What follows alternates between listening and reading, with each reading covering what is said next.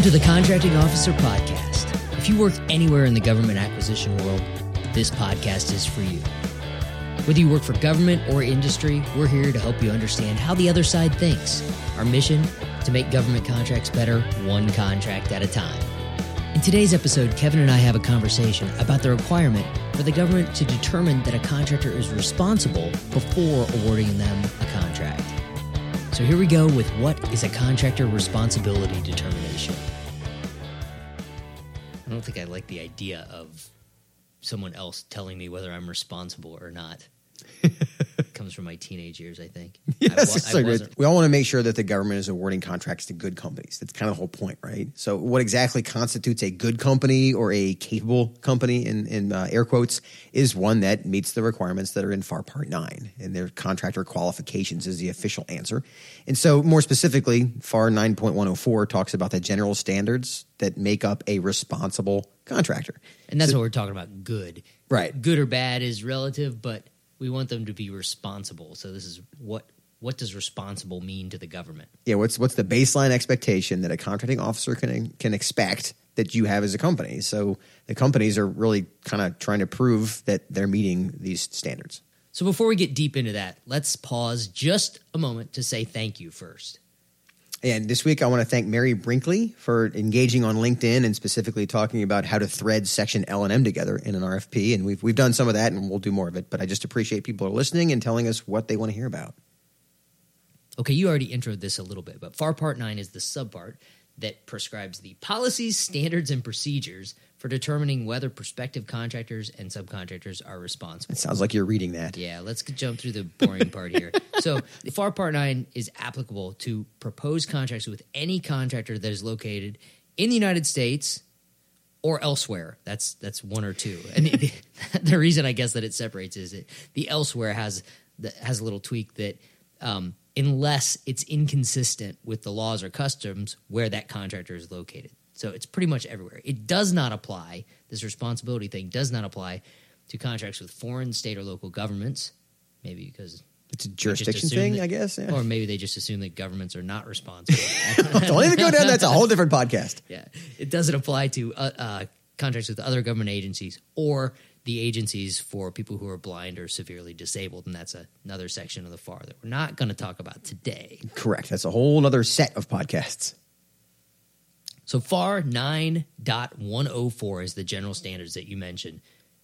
To be determined responsible, there's 7 things that a prospective contractor must be able to demonstrate. Lucky 7. Yes. I'll run through these real quickly. First, have adequate financial resources to perform or have the ability to obtain those financial resources. Second, be able to meet the delivery schedule or the performance schedule considering their commercial and government business commitments. So, do you have too much other work to allow you to do this work? The third one is you have to have a satisfactory performance record. And we've talked about past performance before, but if you don't have a performance record, you can't be kicked out and said you're not responsible solely because you don't have a history of this. But if you have a bad performance record, then it hurts you. It's kind of like you're innocent until proven that you don't have a good track record.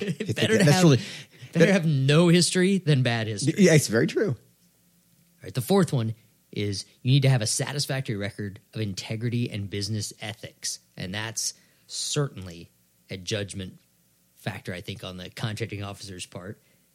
Fifth, you need to have the necessary organization experience, accounting and operational controls, technical skills, or the ability to obtain all those things. So you don't necessarily need to have government-approved systems, which we talked about before. You don't necessarily need to be ISO certified or whatever the newest manufacturing type certs are. But you do need to have at least the ability to prove that you have the basics of. And here we're talking about production control procedures, property control, quality assurance measures, safety. You got to show that you can run in this case, think in terms of an organization could be a production facility. You got to be able to manage it. So you got to be able to show you can do that. You have to have some clue of how to run a business and be able to prove that, right? Some clue. That's all right, nice. We're almost done with these. We're on number 6 now. You have to be able to be determined responsible. You have to be able to show that you have the necessary equipment or facilities or the ability to obtain that equipment or those facilities. And lastly, You have to be otherwise qualified and eligible to receive an award under all the applicable laws and regulations out there. So if it's a small business set aside and I'm not that type of small business, that would mean that I wouldn't be responsible under that paragraph, right? I guess, yeah. There it is. Look at that. It's putting the dots together. So the bar is actually pretty low to be determined responsible. You pretty much have to be a going business concern. But if you're proposing building a fighter jet out of your chicken coop, you're probably not going to be determined responsible unless you can prove that you can turn that chicken coop into a factory.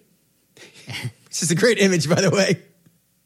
Okay, we usually try to link these with the acquisition time zones. When are we talking about here? This is the RFP zone and the source selection zone. The responsibility determination usually comes slightly before the proposal is submitted or during the source selection time period. We'll talk about that some other time, but just want to link this to you're sort of at the end of the acquisition process in most cases. Mm-hmm. Why is this so important? It's so important because we all want good contractors. And this is, I would say, this is the main way that a contracting officer decides what good is, what acceptable is. And this is how contractors prove that. Yeah, I think you can be responsible, but not good. So we'll replace the word good with responsible. You're right. And so really what it comes down to is how do you prove that you're responsible? And these are some of the things you got to show. The degree to which you can do these is how responsible you are. And it's basic business stuff, right? Any company that has been operating for a little while can probably pass these tests with no problem. And yeah, and I laugh because, oddly enough, I'm not sure that we do this kind of due diligence that FAR 9.104 requires of companies that the government hires.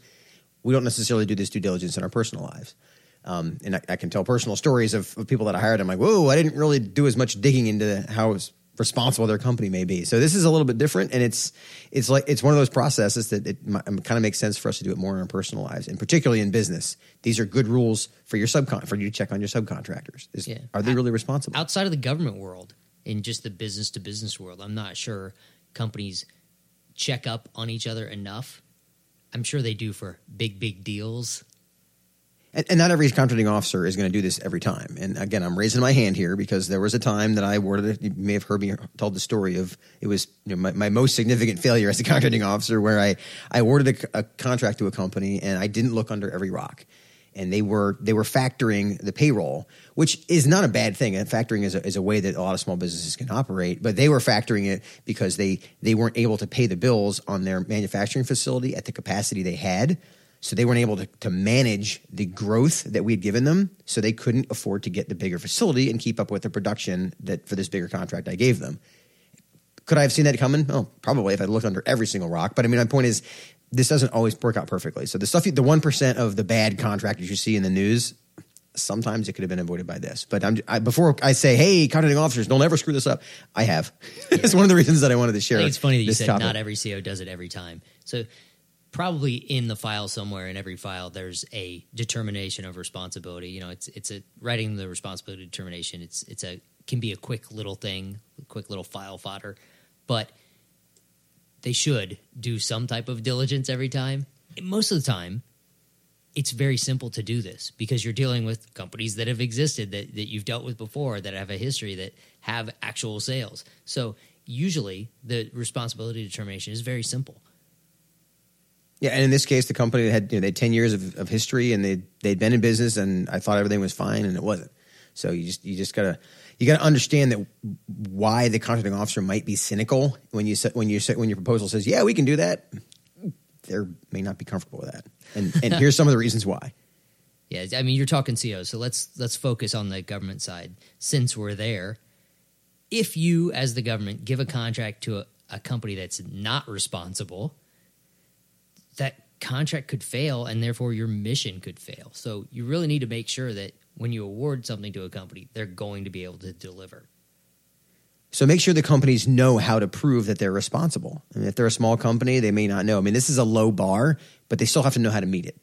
And if they don't, to the degree to which they don't know how to meet it, the less confident you're going to be in them, and the more time you're going to waste trying to figure out what they can do.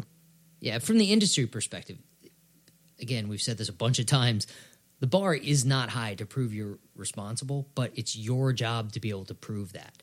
You need to be able to tell that story. So especially we've talked about weight class many times. If you're trying to bid on something bigger than you've ever bid on before, or so you're moving up a weight class, or if you're bidding on something you've never bid on before at all, or if you're a new entrant into the government market, you may need to be able to prove to the government how you're going to do that. How are you going to get the financing that you need to turn that chicken coop into a factory? Right? How are you going to get all the construction equipment you need to build this building? How are you going to recruit the people to double the size of your company? If you're a very small company and this is a big award, the government may not believe that you can hire 50 people. If you only have 50 people in your company, it takes a lot of time and effort to be able to staff up like that. You need to be able to explain how this is going to happen so that they trust and feel that you are responsible, and that when they award the contract to you, that you're actually going to be able to complete it. And also, if the company's hiring crooks, and it gets really messy when the brand of the company is not great, and they say, "Hey, we can do this," and their brand makes it look pretty bad. Well, the contracting officer can look at the list we just talked about, and in there it says, if you have a question about their integrity, they're not responsible. Yeah, so if you have someone that commits some kind of violation and the company gets fines or somebody ends up in jail, that reputation can prevent you from getting new awards. That reputation alone could mean that you're determined not to be responsible. Yeah, because contracting officer doesn't want to have somebody come back and go, "Well, dude, this guy's CFO just got arrested for embezzlement and you gave him a contract." See that, and then they're in the news. They don't want to be in the news. So to summarize this, responsibility is a real thing. The government has to be able to trust that you're responsible and going to be able to deliver what you're promising. Yeah, and proposals can be won or lost on this stuff. Well, not really won. You're not going to win just because you're determined responsible, but you can unlose. To have the ability to win, you have to be determined responsible, and you could certainly lose if you're not determined. Yes, your competitors could win based on you being exactly. determined. Right, so there's the won or loss. I get it. So the government, folks, you're going to have to do some due diligence. I mean, be prepared for this. You have to write a responsibility determination. It's a low bar, but you still kind of have to understand what's needed in here. And on the industry side, the less that this government customer knows you, the more important this responsibility determination becomes. You're going to have to show them. You're going to have to prove it to them. You can't just say, "I'm responsible." You're going to have to give them some evidence. And the rest of this Part 9 of the FAR goes into all the kinds of ways that the government might gather the evidence that proves you're responsible. Last point is, responsibility alone is not how you win. It just gets you into the dance, right? Yeah, it's a ticket to the party. After that, you're competing with everybody else.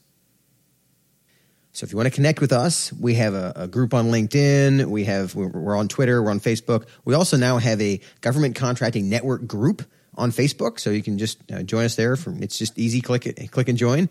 And then if you have any more topics, which we get them a lot, this is another one that came in through our listeners, send an email to paul@contractingofficerpodcast.com. And then, of course, if you need help with the government market, go to skywayacquisition.com, and we're here to help you know more, do more, and win more in this market. Well, I like it when you wrap it up like that. Usually that's me talking. That was a good one. Saving you time. All right. Later, Kevin. See you, Paul. Okay, that's it for another episode of the Contracting Officer Podcast. As always, if you have questions, comments, or complaints, send me an email at paul@contractingofficerpodcast.com. Thanks for joining us.